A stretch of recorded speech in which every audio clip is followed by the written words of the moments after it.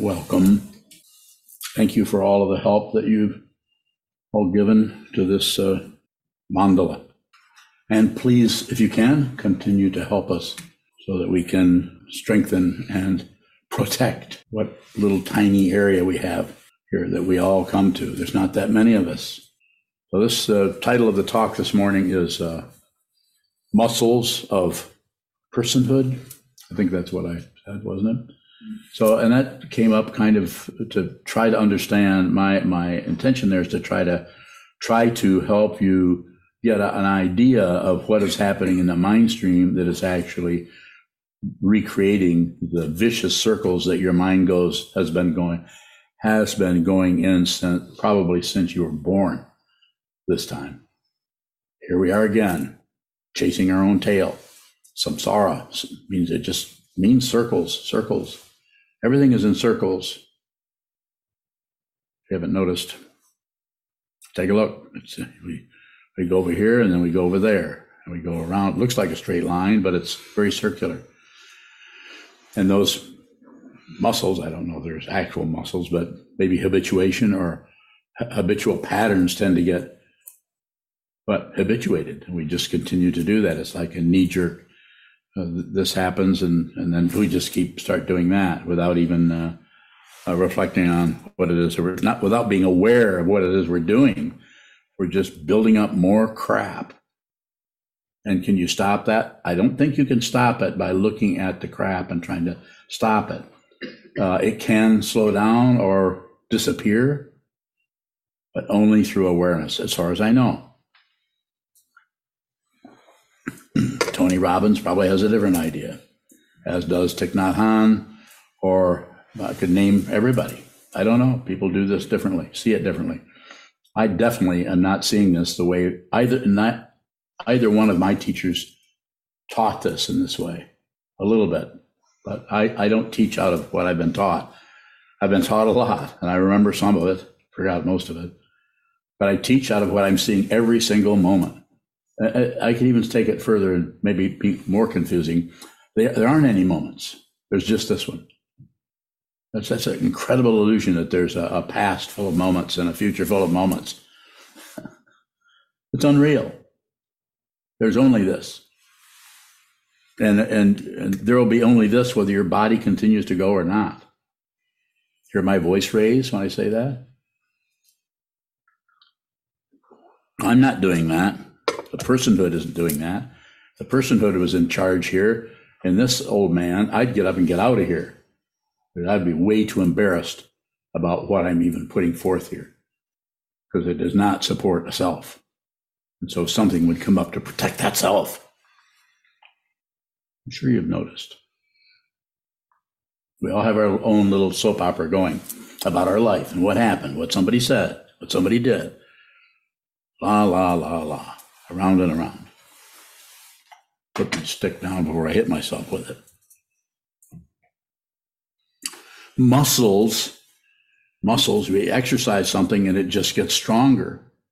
And so the idea here with something like Ango or your daily sitting practice is not to get better and not to heal.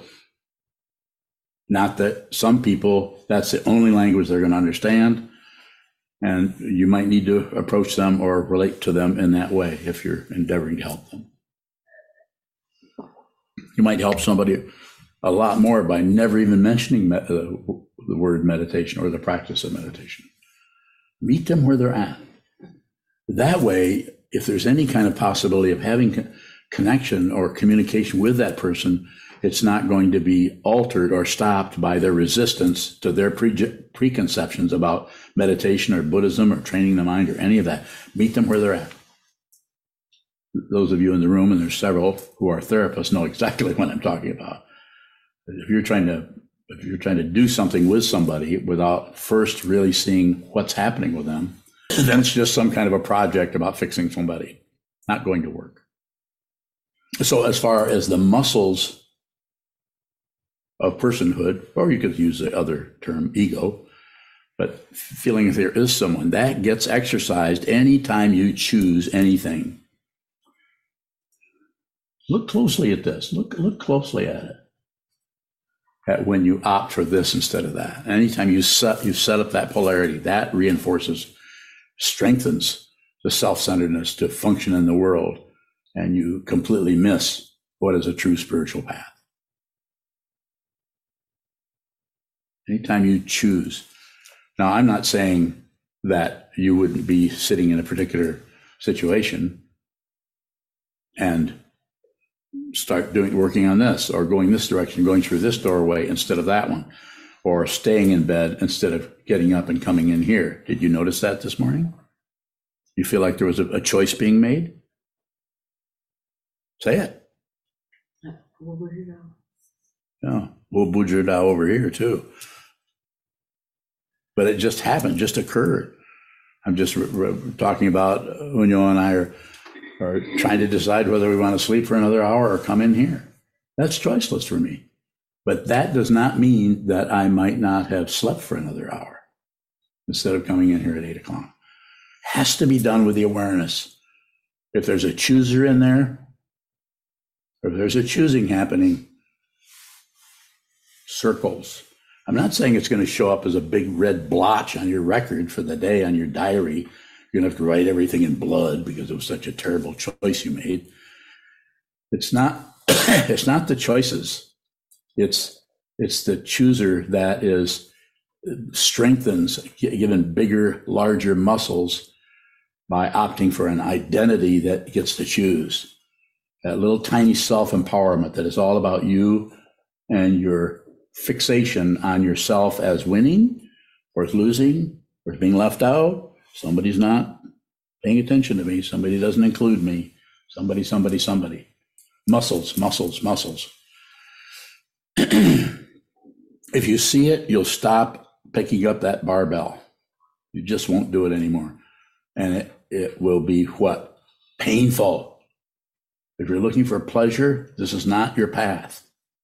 I'm not saying you can't have pleasure on this path. You might have more pleasure on this path than you could have on the mundane path of trying to get pleasure, because it would just be the natural shape of everything without conflict. No more conflict. No more war. No more war. That doesn't mean that war, the temptation to go to war, won't continue to arise and magnetize you into some kind of pushing or pulling with your friends, your relatives, your partner, your sangha, your teacher. Muscles, you need to see that you're strengthening it. If you just see the strengthening, then you will just stop doing that. You just won't pick up that barbell. You'll see it. You might even pick it up, but you'll be aware that you're strengthening that area of the consciousness that wants something else. It's simple Four Noble Truths. Life is suffering. He was not bullshitting us. The kindness of that man 2,500 years ago. It's outrageous to teach that. Life is suffering. The cause is we want something else. The cessation of the third one comes to an end. But what comes to an end is not the suffering. I'm here to tell you about that.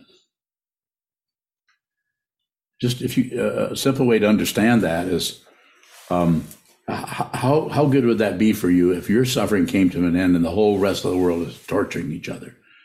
Well, you'd be totally delighted with your own God realm there. You get to not suffer, but those other people they just need to wake up. You aren't separate from anyone, anywhere. You're not separate from this. You're not separate from the person sitting next to you or the person you had a disagreement with yesterday. Not separate from them. Separated, and that separation is second noble truth, wanting something else. Not being able to receive that person, that what is showing up there as they are. Push or judge or evaluate or finger point. These are muscles that you're exercising that part of consciousness that in the Yogacara tradition is called the seventh. Seventh consciousness, it's the part of the mind that curls up into a paranoid ball, or as Trungpa Rinpoche would characterize it, a cocoon. You cannot get out of that. If you fight with it, it just gets stronger. Excuse me. But if you see it, it begins to become transparent. You realize you're starting to look through the very thing that you thought was cinder block, vividly unreal and emptiness, yet there's still form. Still form. So another way that I tried to describe it before that may be helpful to you and maybe not, but the dependent origination, or pratitya samutpada, is not tit for tat. It's not this caused that. Yes, there's some of that in there, but the big picture is you can't find the source for anything. And that's why to go out and try to, whatever is happening in your mind stream, to actually go and try to stop that or correct that or reshape that is ignorance, because you are totally ignoring what I sometimes characterize as it's none of your business. Even though you're looking at the leading edge of it, you're not seeing all the causes and conditions that are behind anything that's happening. So you're missing that one thing in the 13th century that by taking that out, this changes shape totally. It doesn't even show up this way. It shows up another way. You wouldn't even have a life if you took that out. And that is the illusion of time, the illusion of past and future. It's unreal. There's only this. Not something to believe. Most important word that you can use to remind yourself of what you're doing is to intend to see what this is, no matter what. And return, as we're doing this whole month of February, we're returning. I'm even doing this with you. I didn't know if I was going to do this or not. I just thought maybe you guys would do it, and I wouldn't do it at all, but apparently I'm showing up here too. I don't know why. Maybe it's to show up as to reinforce your practice. Even bowing, how can we include everything, including the 13th century, if all we can see is the leading edge? And also, is this the leading edge? Yes. Whatever shows up, and I'll say this very slowly, and I'll say it twice. Whatever shows up, don't accept it. Don't reject it. And don't turn away from it. Passion, aggression, ignorance, the three poisons.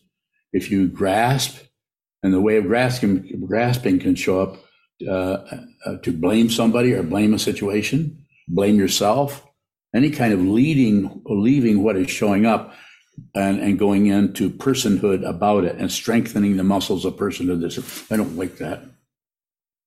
And the other one is, I really need a lot more of that. I don't get enough of that. I need to have more of that. I need more.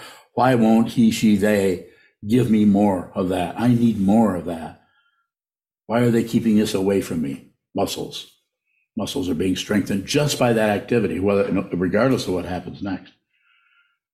If you turn yourself into a person that wants something else and demands it, then you just entered the hell realm. There are 6 realms. Study them, look at them, and see the way you, maybe in one day, will go through all 6 of those realms.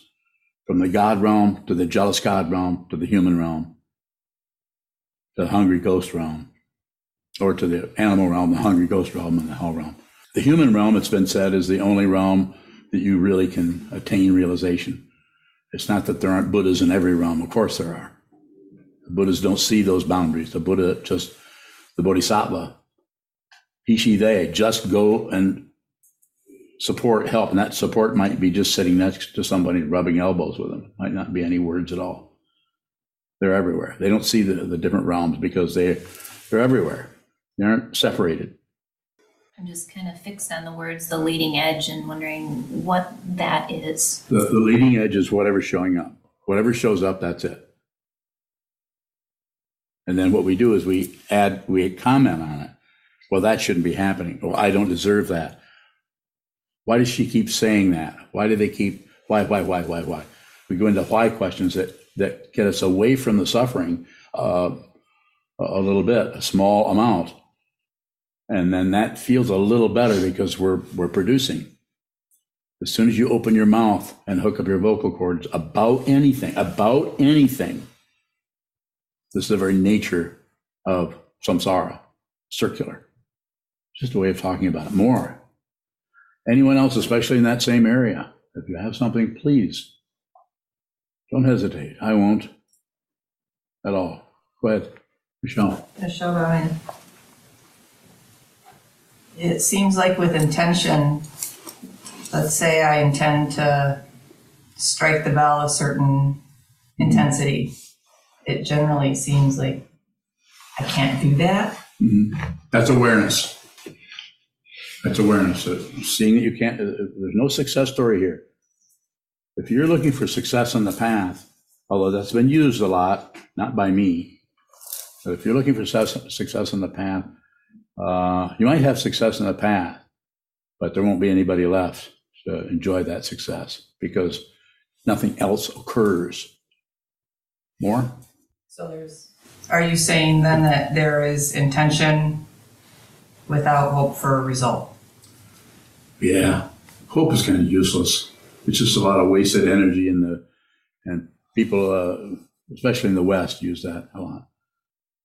I use it. I said, well, I hope it doesn't rain today because I want to go skateboarding. Well, do that. I would if I'd come along with skateboards earlier. How about you? Do you skateboard? A little bit. More than I do. I can stand up on one and make it go forward. But don't you have to hang onto the wall or something? Oh, okay. Let's go back to your question. What was it? What was it? It was about intention and results. Good one. Hope. You can't hope for something if you don't know what it is. I mean, if you could, but you're hoping for results, but you don't really know what those results would be. The path is the goal in this case, which is the title of Trungpa Rinpoche's book. More? I lost it. But In mind. So the leading edge, or what is showing up, yes. is that different for every individual? What is showing up? What we see as the leading edge? Yes, because it goes through the filter of your particular karma, how you were treated when you were growing up, and what the karma that came into this lifetime and manifested in this way. Combinations of so many things: your mom, your dad, your heredity, how they were treated, and what they passed on to you, how much they actually supported you and respected you. It's very uncommon to see parents that really respect their children. They want so much to control them, to get them to function a certain way, so they don't look quite so bad. Reflects directly on them. So it's more about them than about the actual child. More? Yeah, how can I really respect my own filter? By being aware of it. I'm still doing the very things that I'm talking about. But it's awareness of that. So therefore, if the awareness is there, there's less likelihood of that actually getting much of a, to use the image, much of a foothold. You can feel it, but it doesn't get any traction because there's no person there in the engine compartment. The engine is just running, and it's called pratitya samutpada, dependent origination, without personhood. And if the personhood is there, it's unreal. So you don't even fight with it. If your ego shows up and you see it, you just see it. You don't push it away.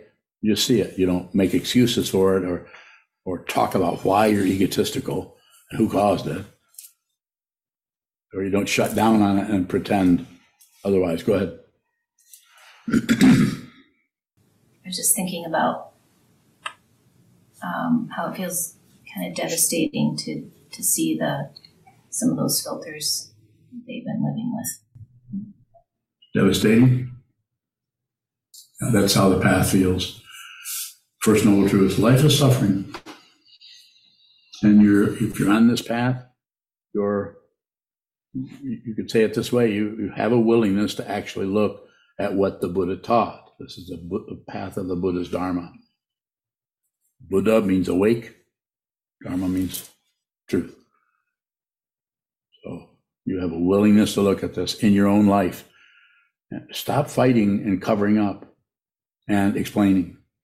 Just stop it. Look at the mind stream as it arises, moment by moment, in your sitting practice, so that when you get up off your cushion and interact with others, you create less havoc in the world. You add to the suffering that's already rampant all over the place. You've finally stopped doing that to others. Go ahead. Go ahead. You. When you're bowing earlier, you said that we're not separate from any of the person we had a disagreement with or whatever the situation was. Yes. And I believe you also said it's not being able to receive that person as they are. If there is no personhood, what is it we're receiving, bowing? The illusion. You're not fighting with it's an illusion, so you just receive it. It's unreal in the first place, and it's unreal in the second place. It's unreal, so therefore, even though it's like a theater, it's like a play, like a one-act play. It just comes on and manifests, and you just observe it. You just observe it. Yes. When you're bowing, are receiving and observing the same, bowing? I use them together. Observing is you're just smelling, tasting, touching, thinking, seeing, hearing, whatever is in front of you, without any interpretation or any addition. No passion, no aggression, and no ignorance. None of it. So what do you have left? Just this. You go ahead. When you're bowing, I believe you also said that it becomes transparent. Yes. What is the it, bowing? Everything. Anything that shows up as something, you can see right through it. This is why it's an illusion. But it's as Trungpa Rinpoche said in Sadhana Mahamudra, vividly unreal. Vivid means it's brilliant, it's vivid. You can see its delineations, you can see its edges, you can see its texture, you can see its barking noises. It's vividly unreal because it's an illusion in emptiness. It's like a dream, but it's right here, like this dream right here. You're looking at it right now. This is unreal. Vividly unreal in emptiness means you can't find any place to hang your hat. Vividly unreal in emptiness. It's empty, so there's nothing to do. Kobun said, falling apart. What was falling apart? His notion of reality and his whole idea of the world, what the world was and who he was, came apart, falling apart. Nothing to do. And basically nothing to do. It doesn't mean you won't do things, but there's no demand on anything. You don't have to do anything. So therefore, the things that you do are completely accurate and precise. Everything all at once. The past and future are gone. It's only this, always. That's an illusion. Vividly unreal in emptiness. Yet there's still form. There's still form. But the form is just the way this particular frequency, the way this is showing up as being solid. Very, very convincing. Go ahead. And you're bowing. So if seeing then becomes, if what we're seeing becomes transparent, then what is it we're seeing, bowing? You're seeing your true nature. You're seeing your Buddha nature. You're seeing your awakened nature. You're seeing awakened truth. You're seeing the Buddha everywhere in everything. Sometimes it's used, talked about as a mirror, like Hokkyo Zanmai, Song of the Jewel Mirror Samadhi. Sometimes because you actually are looking at yourself, even in a person who you only are going to see one time in the gas station when you're driving through Ohio. Never see that person again. But you're looking at the Buddha he, she, they don't know it, or maybe they do. They don't realize what this is. They think when I say I'm talking about what people think, I don't know, just how it looks over here. They think that there's somebody going somewhere or somebody working in a gas station, and they're the Buddha. You're not separate from the Buddha, nor are you, nor is anyone else. It's not some kind of idealistic or romantic notion. It might be the opposite of that. It's ordinary, it's flat. The distinctions that the ego will look for and pull out to support that adventure through the muscles, trying to build something up, be somebody, accomplish something, show up, be successful. All this being said, I want you to be aware of, I am not saying that we shouldn't function in certain very, very helpful ways in society. I'm not saying that. I'm saying you may want to do that as what's showing up as people who are therapists, who are working, and we're trying to do in our community here, we're trying to slowly do everything from build a place for young people to come so that they'll be safe. So because some of the homes that young people go to these days are insane and crazy and dangerous for them. So we're trying to find a way to do that. But this doesn't mean that we believe any of it.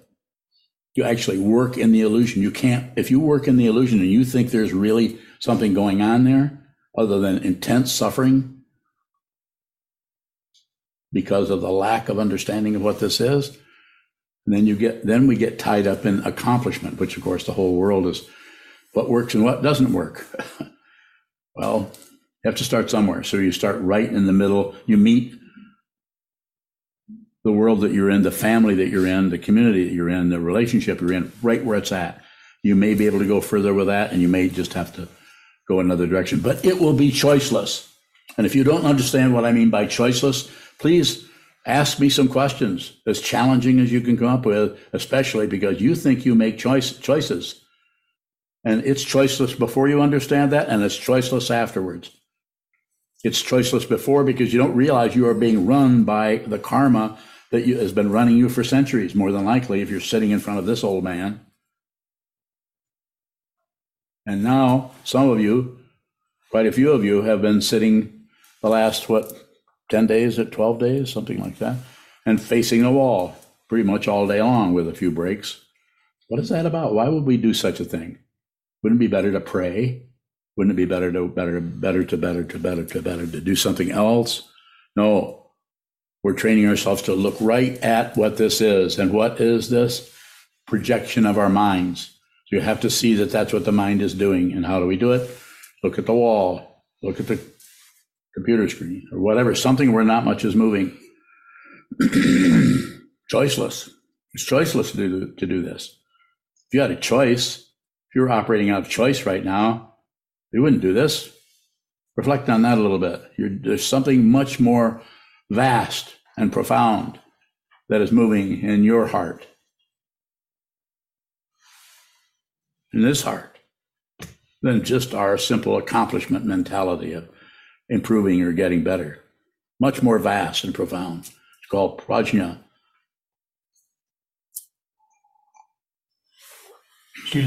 What's the significance of intention if we don't have choice? What is it you want to know? I heard the question. What do you want to know? I mean, I understand what you're saying, but what's the assumption you're making there? What's showing up is, what does intention accomplish if there's no choice? It doesn't accomplish anything other than you stop ignoring what is the truth, the fundamental truth that you're not separate from anything. Never have been. Personhood shrinks up into a self and goes to war or goes to peace. Wants this, doesn't want that. I'll take that, but I don't want that. He said, she said, they said. We buy into the whole melodrama that is our life. And it seems very real. And it triggers all kinds of emotions in us that are probably shut down until the trigger comes along. So therefore you can take some things and just set them aside. It's called ignorance. Whereas someone who is awake doesn't set anything aside. They receive everything. even their own death, they receive it with maybe some trepidation. But if they're on this path, then maybe with a lot of curiosity. Well, what is this? What fundamentally is this? Not many people can do that. Rather than what should I do, it's some kind of a trying to figure out how to do it correctly. More? Is intention alignment with something? Somewhat. Maybe even quite a bit. It's a return. If you can't get some kind of intention about what it is that feels more intuitive or more in the area of non-conceptual, then use the concepts to get to it. Passion, aggression, ignorance. Those are the three ways we rotate out of the truth into some otherness that may be more comfortable for the self-centered part of the consciousness. Grasping, rejecting, shutting down. Those are conceptual ideas. But we use those to see the way the mind will do that. It'll push on something. Aggression. It might be very, very tiny or slight, but by being aware of that and not correcting it, if you correct it, then we're going in another direction. We're backing up into the idea that maybe I can fix this, maybe I can improve, and we'll try out different ways and see if we get any results there. So this is why the intention is so powerful, because the intention is to see the truth. See what is fundamentally true for yourself. It's not something you believe. I often say, don't believe what I'm saying. I'm not just joking around with some kind of feeling, well, I know they will believe what I say. No, I mean it. Don't believe what I say. Listen, and then look at it yourself. See if what I'm talking about or pointing to or discussing or displaying or explaining carries some kind of weight to help you deal with your own spinning or your own confusion, conflicting emotions about the nature of what the hell this is. To have two different emotions, people often say, well, a part of me wants this, a part of me wants that. That's exactly what's being addressed, because we do have different emotions. We really like to do this, but when we do that, this hurts. And so then we try to get this without getting hurt, as if we can divide up reality into just get the good stuff and keep away the bad stuff. More? Choo-choo. A question from Jeremy. Go ahead. You said that the third noble truth is cessation, but not the end of suffering. Can you speak more on that? What is it a cessation of? The cessation is in the individual, the cessation is that one is no longer looking for something else. So what ceases is the belief in itself. But the suffering is rampant. It's all over the place. Just because you awaken doesn't mean that the rest of the world isn't suffering. And if you took it even further than that, you could say, because you see that you're not separate from anyone, then this part of the consciousness is seeing the nature of suffering, and the rest of the people around you are fighting with the suffering, trying to push it away, which creates more chaos, suffering, warfare. So it has to be done with awareness, not with some kind of strategy or intellect or logic, even though logic is used somewhat in the teachings, in the various lineages.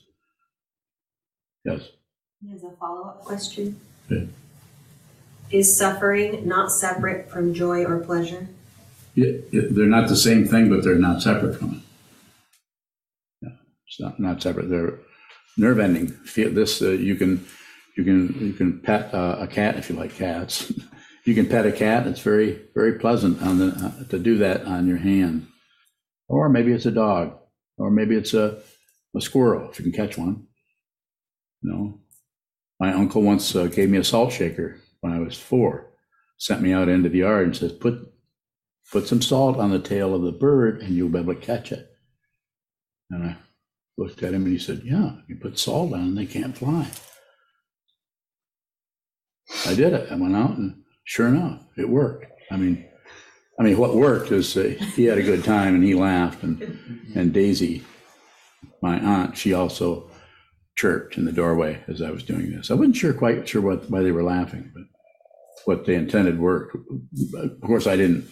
The bird, yeah, didn't work. Did you have a question? Go ahead. Kelly Bowling, what is happening when something is choiceless, but there's a self that wishes that it wasn't choiceless? It's just the nature of being a person, I think. You say, what is that's happening? There's just attachment to a self that wants things to be different, but you're beginning to see that this has to happen. This is choiceless for this to happen. Quite often people run into that in the practice. They say, I don't know why I'm doing this. I say, that's good.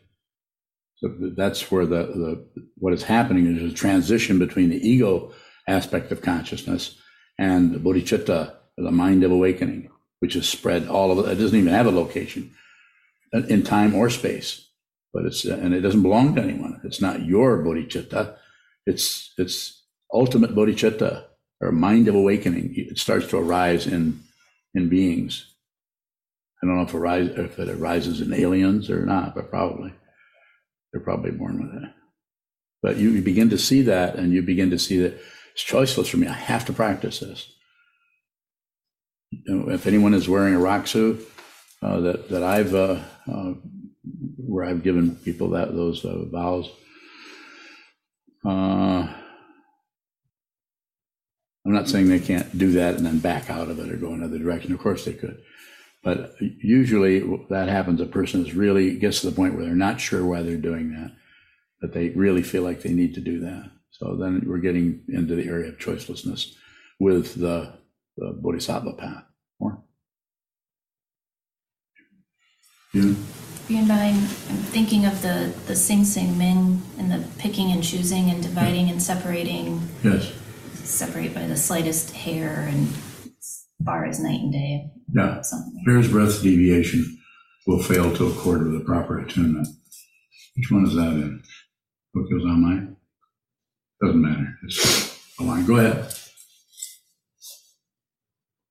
What is separating, for example, pleasure and pain? If pleasure and pain are one thing, what's dividing that, giving?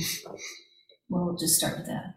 So you don't want pain, but you, see if I get this right. Don't want pain, but you want pleasure. I think that's right, isn't it? Now, what if you wanted pain but not pleasure? That actually operates to secure and strengthen the muscles of ego. It buys into a kind of negative narcissism. It's a negativity because the positive part doesn't work. We've begun to see through that. That's just a God realm thing or something like that. So then we go to the other end of the spectrum where things, where we go in and reinforce the suffering, reinforce the shame, reinforce the failure. I'm just a failure. Never going to get this right. Like this, sometimes what we'll say is we're doing pretty good and then something comes apart and we do something in our relationship, which seems to trigger the other person to be angry. And then we might not say it aloud, but we'd say, oh, there I go again, saying something stupid. So always, instead of seeing it's just what it is, to look for a self that is successful or a self that's wrong and needs fixing. But this is all strengthening. This is all muscles of ego. Don't do it. And when I say don't do it, how does that show up? As seeing the way you can't stop it. Seeing the way that you can't just, when I say don't do it, what I'm trying to do by that suggestion is to get you to look at that, to see that it's impossible to fix that. It's dependently arisen. This is where transcendence begins. What do I mean by transcendence is the consciousness, it becomes released from knowledge, becomes released from form. Form is still there, but there's the attachment is gone because one has actually witnessed or seen or even experienced. The word experience doesn't get it because it's like a seeing of it. You've seen your true nature. You see who you are. You're no longer confused. Their conflicting emotions are no longer holding forth. They might be there, but they can't find someone who has a problem with it. So therefore, you don't have a problem with anything anymore. At the same time, if you're on this path and you're functioning as a teacher, you're able to meet people where they're at and fundamentally support their path or their realization. If they give you permission, can't make anyone do it. Music about sitting a lot seems like it can kick up some intense emotions that you don't really have any explanation for. Yeah, don't explain. Watching, so if you really care about somebody, watching those intense emotions can be really painful. How can we not add to each other's suffering and sangha in that situation? Just do the best you can with it. Try not to make too big of a deal. Even though the emotion is really intense, try not to get rid of that emotion by blaming, get rid of that emotion by explaining and justifying and all the labyrinth we go around trying to explain why we're saying that. And also don't shut it down or pretend like it's not there, because it will start to build up and then really blow up at some, 3 weeks from now. So just be responsible. If anything is arising in your mind stream when you're sitting or when you're in the kitchen or wherever you're at, walking down the road, it's yours. It's not yours as an individual, but it's happening in this particular mind stream that is showing up as this human form. It's beyond the name. It's beyond who we think we are into what we actually are, which is not separate from anything, whether the form is manifesting as a living form, like a human, or whether the form is manifesting as an imaginary form in your head, the dream you had last night. It was real at the time, it's imaginary. So don't fix, correct anything, just be aware. Less hooking up the vocal cords to express anything. I'm not saying you shouldn't write poetry or write letters or send emails or texts or anything. You should do all of that. Do whatever you want to do. Be aware of what you're doing and your intention. Go ahead.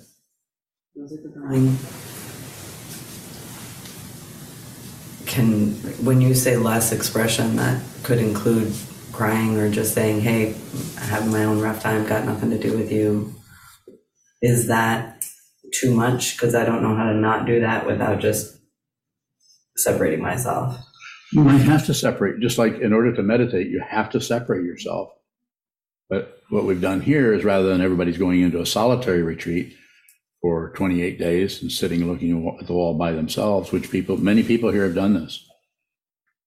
Have done even longer than that, long periods of retreat. And so we're doing it as a group, but you'll notice when we're sitting in here, there's no interaction. We don't, unless we need to talk, and it's a situation, we need to ask somebody for something, we're not going to say much. We just sit here in silence together all day long, or at least for a total of 8 hours in that 12-hour period. So there's some separation going on there. And to come back to your question, as I understand it, yes, you might say if you have a partner that is at least on your frequency or your wavelength, then ideally you should be able to say, I really need to be alone. I'm going through some gunk right now. I need to go be by myself. Or is that the kind of thing you're asking about or not? Yeah, that just sounds like a production even. So I'm just wondering how much. Okay, now listen to me. Are you listening? Are you still listening? Are you ready to listen some more? Okay, this is the way I'm ramping up. You've heard ramping up, haven't you? I keep talking about it, but I don't say it. But I make damn sure I've got your attention. Have I got your attention? You don't have to fix anything. You just have to be aware of it. So you are aware of it. That's enough. You don't have to stop doing that. To be aware, like you said, what was the word? Sounds like what? Production. And it is a production. But the awareness of the production is much more, and you're not talking about stopping production, though that may come about just by the awareness of it. But if there's a personhood or a selfhood, somebody looking to develop some muscles there, you'll get bigger muscles by trying to push that down. And then on top of that, it'll be the complaint that you can't quite succeed at it. And the reason you can't succeed, you see what I'm talking about. Enough to bring you to tears. enough to bring me to tears. It's painful. It's called samsara. And it's the first noble truth of the Buddha. Someone who had the courage to say that to all of us, rather than trying to give us some kind of a uplift.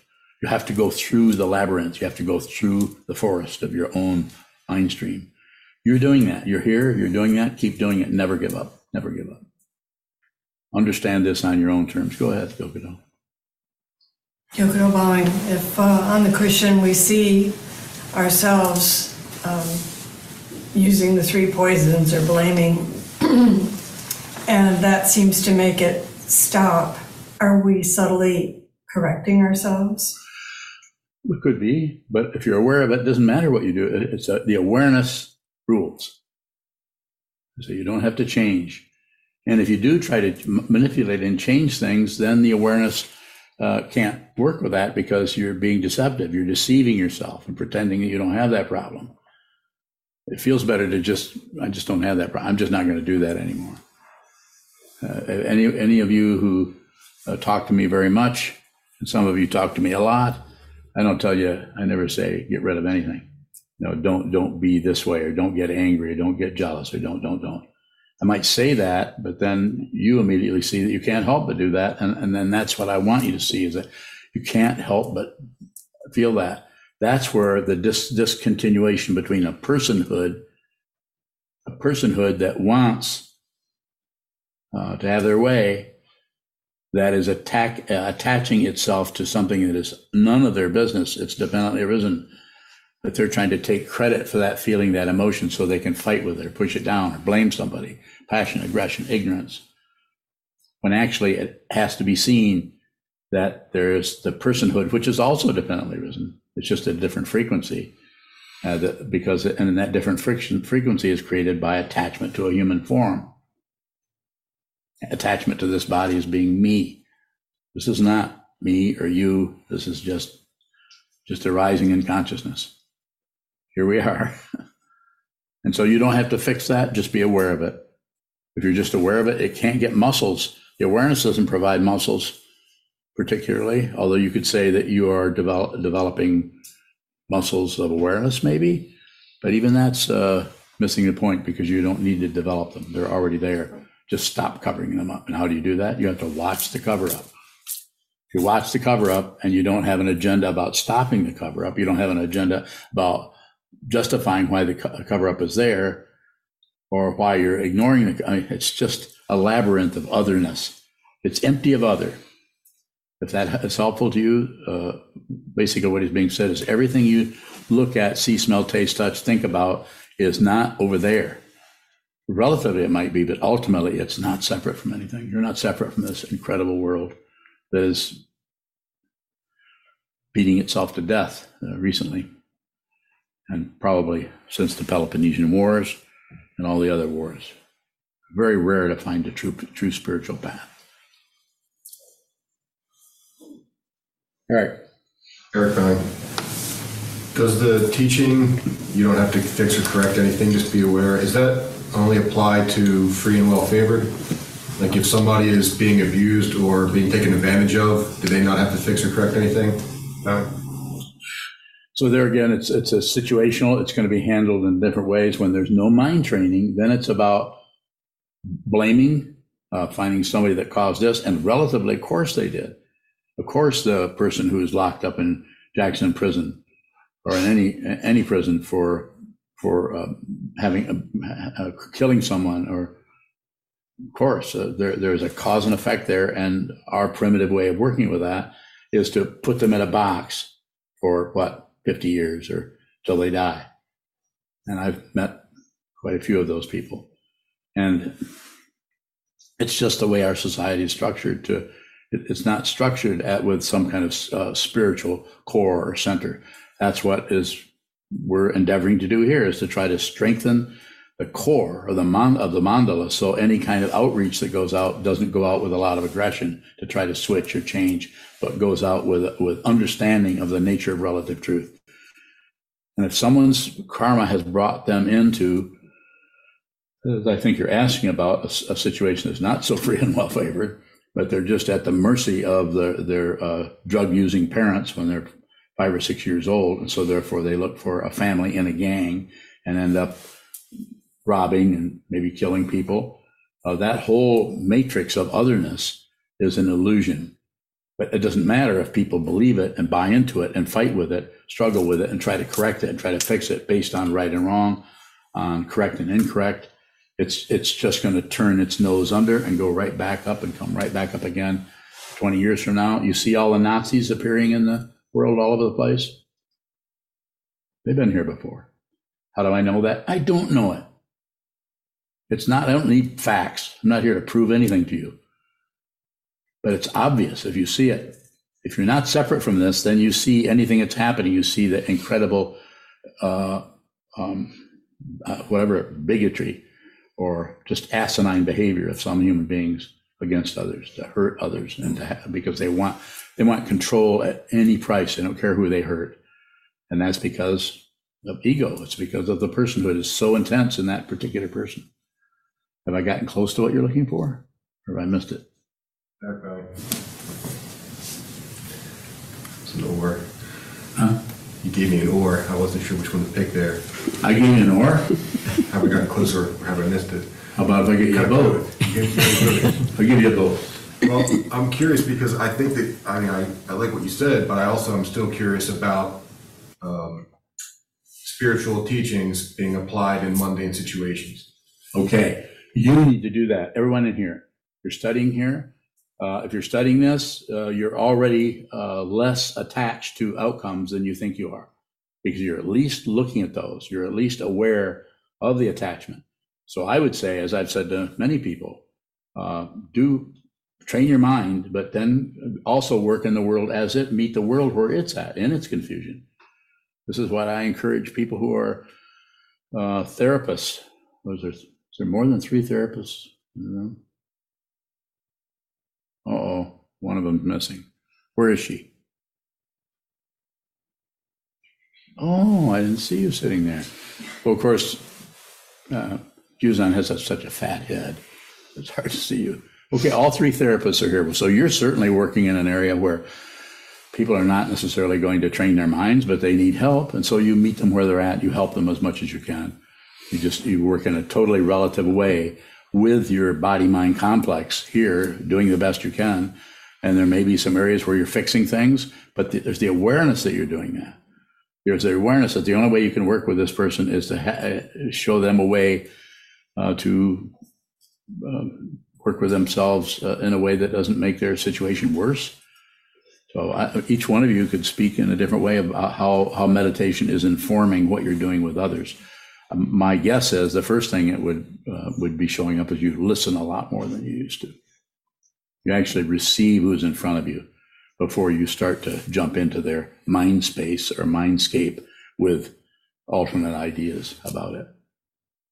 So coming back to what you're asking about, I feel, is just train your mind as much as you can. See your own mind stream and your own thoughts as clearly as you can, and see that they're generated out of hope and fear.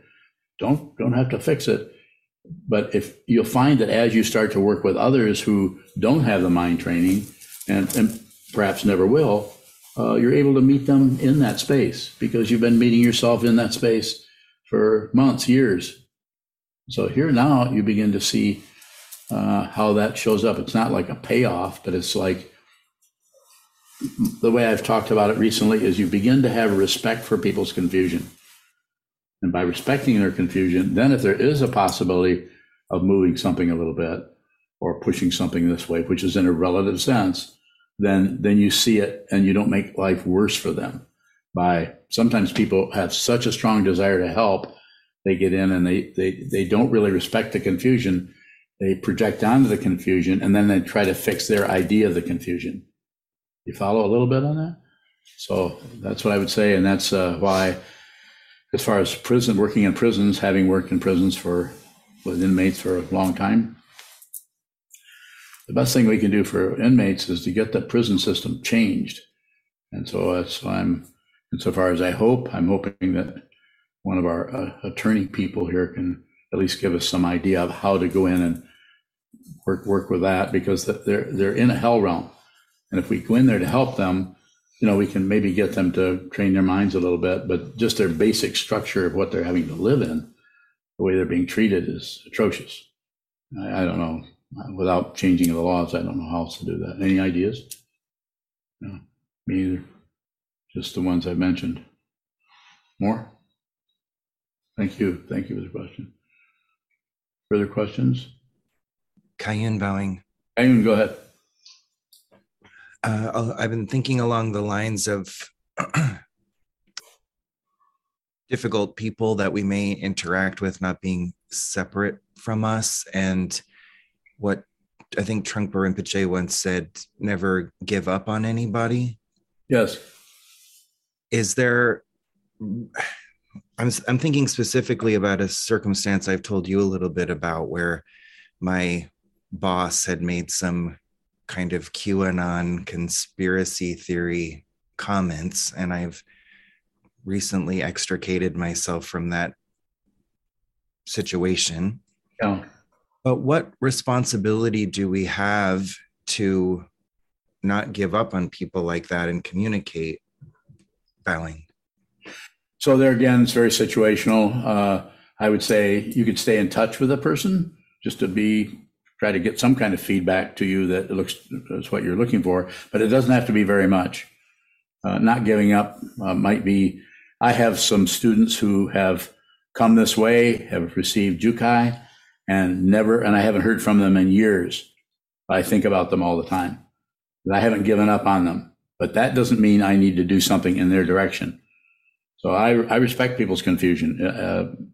So it's been, I don't know, 2 or 3 years. And when they started, they seemed to be very sincere. They were, everybody's sincere, but something happened in the dynamic. It seems like in a couple of situations, it's politics that was getting in the way of spiritual path, and thinking that I was a fool or something, I don't know, or that I was wrong. That's okay. I don't give up on them. So it's about your state of mind in relationship to them just as much, and perhaps more than anything you do with them.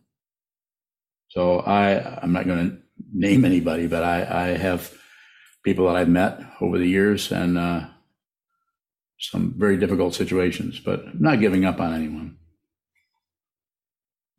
Kayun Bowing. Yes, sir. The way that the Dharma is kind of framed in a lot of the popular books is that we should go into those situations and be willing to have the difficult conversation, and it's a teaching and blah, blah, blah. But that seems like it could be another strengthening of the musculature in another way. Would you agree with that, Bowing? Yeah, I wouldn't do it. Don't do anything you don't have to do. That will help you with choicelessness. If you're doing something you don't really have to do, then it's not that you shouldn't keep doing it. Maybe you would, but you should really be aware of the intention around it. What's the motivation behind doing any damn thing? So, and if you're on this path and you receive these vows, your intention is to be with all things, to save people, to help people in spite of your own crazy neurosis, in spite of crap in your mind stream that it won't go away and it keeps bugging you or haunting you. But you're going to do it anyway. You're going to dedicate yourself to others, to helping others. And this means respecting their confusion. This does not mean stepping into their territory and trying to help them based on your idea. I say don't do anything unless you have to. And that way you have the person who has a difficulty, and you may call them right up and nag them about something. I don't know. But in another situation, you may just leave them alone. If I have a person that has a strong connection with me initially, and then I notice it kind of tapering off, my speculation is, insofar as I have any speculation, is that usually they've just found something else that is more magnetic, or more interesting, or more compelling, and more promising. I'm not very promising if you talk to me very much. I don't make promises. I'm kind of a, what do you call that? A wet blanket. Yeah. People get too happy, then I start to feel bad because I know they're coming down with a crash. So take no direction in anything, and watch the directionlessness nature of the mind that is free of ideas, of choices, of knowledge. I'm talking about fundamental liberation. It won't stop you from chattering, won't stop you from teaching, it won't stop you from helping others, and it won't stop you from meeting people in the midst of their confusion without feeling like you have to be some kind of a savior. That's quite often what happens in the theistic traditions. People get a really strong ego because they think they have a connection with one of those directions. And they think that they have to save everybody so that they will be good people or something. It's more about them rather than about the people. If it's really about others, you'll respect people's confusion, and you won't meddle with somebody that needs to go through the darkness, through the tree limbs in the middle of the night. You'll help them, you'll encourage them, but you won't do it for them, and you won't dissuade them from seeing what they need to see in their life. Warren Bowing. Go ahead, Warren. What would a prison reform look like to you, Bowing? Start helping the people rather than blaming them and punishing them, putting them in a box. Give them some private space where they, but not isolation or involuntary confinement in a box all by yourself. Allow there to be some kind of community, but be very careful what the community is. Right now, they just turn them all in, depending on the level, whether it's a maximum security or one of the lower levels. People are allowed to, and they have their own. They aren't able to relate to a sane, law-abiding people that are respectful of others. They're brought into a community where they're all criminals, and then they expect them to get corrected or something. It's just an insane situation. It's just about punishment instead of bringing it.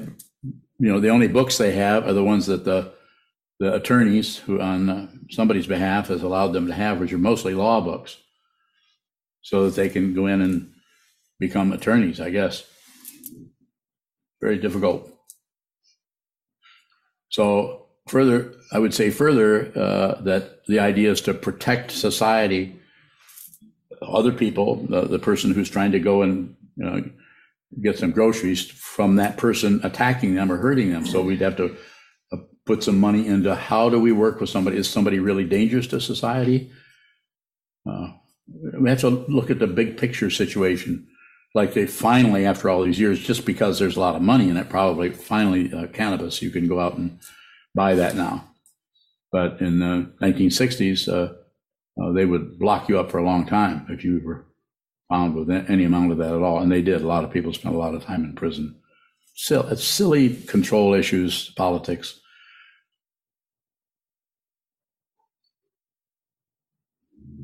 But I wouldn't do this myself. I would talk to others about it. I would talk to inmates about it. I would talk to attorneys if it comes up. So Warren, if you want to help us with that, move here. Put you to work. Warren Bowing. Thank you, Subzon. I've been looking at that a lot, and I'm interested in, because it seems like there should be can be a better way. So thank you for that, Bowing. Thank you. Thank you for your inquiry and your question. Is there a final question from anyone in here first? How do you help somebody without meddling with them? Pretty hard to do.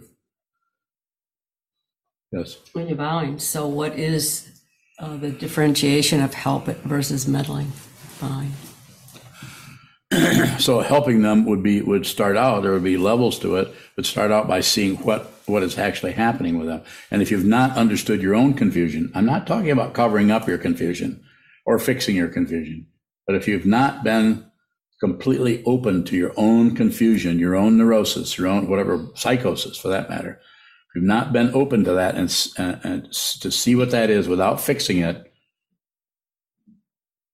without becoming a better person, but you just see it what it is, then you can see with clarity what is happening with another person. As long as you have assumptions or self-deception about who you are, you might still help some people. It might help a lot of people. It might look more like help than actually be help. You follow me? More question? So meddling then would be Yeah.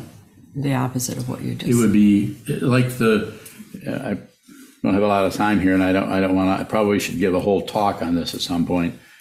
Maybe I have and just forgot about it. I don't know. But the whole suicide hotline kind of thing is just that somebody can actually talk somebody who they don't know, and they're going to call them, and they're trying to stop them from committing suicide. I think, isn't that, am I off on that from you, those of you who know more about it than I do? What's the object of a suicide hotline?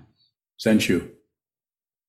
To keep people from Yeah. killing themselves. Yeah, it's not about helping them necessarily. Depends on who's on the line, I guess. But to actually work with that, the nature of that impulse in the first place is to get rid of the suffering by getting rid of the body. So, and now is that being talked about on there? I don't know. I probably would have to call them up and talk to them about it.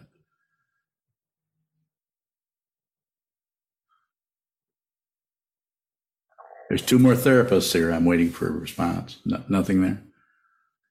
It's usually about keeping them safe in the moment. So if they're under the influence or have means immediately accessible, you're just talking to them about how to make them safe so that they can make a decision. Okay, well, that sounds pretty in good. the future. But just it's the immediate crisis that you're trying to. Okay, well then I changed my mind. I like suicide hotlines. What do you say? Probably Vine. I think, like you said, it depends on who you get. But I do think that in relating to crisis hotlines and domestic violence and sexual assault, It's helpful. it can be very helpful Okay. to just have someone who's willing to hear how bad you feel and what's happened to you, because so often people don't want to hear what's really happened to you or let you talk about it. So in those instances, I think. Well, yeah, and I'm totally convinced. Yeah. Those hotlines are good. Let's use them. But it would also be good if the person who's on the other end of that, who's doing that, has some mind training, because if there's some kind of a rotation there where it's mirroring or resonating with your issues, you might not be as good at meeting that person in the confusion. Just an idea. Just mind training is good. You don't have to be a Buddhist to train your mind. It just helps because of the strength of the lineage. Human beings down through 2,500 years, warm hand to warm hand to warm hand. This is not something I read in a book. I met the Buddha in the form of my teachers. Very good. I think we can tie up the loose ends. Hi, my name is Sokuren, and I'm one of Sokuzan's monks. Sokuzan so freely offers his love to us and his wisdom through these talks and never asks us for anything in return. If you value what he does and what he is and want them to continue, please visit our donate page at sokukoji.org. Thank you.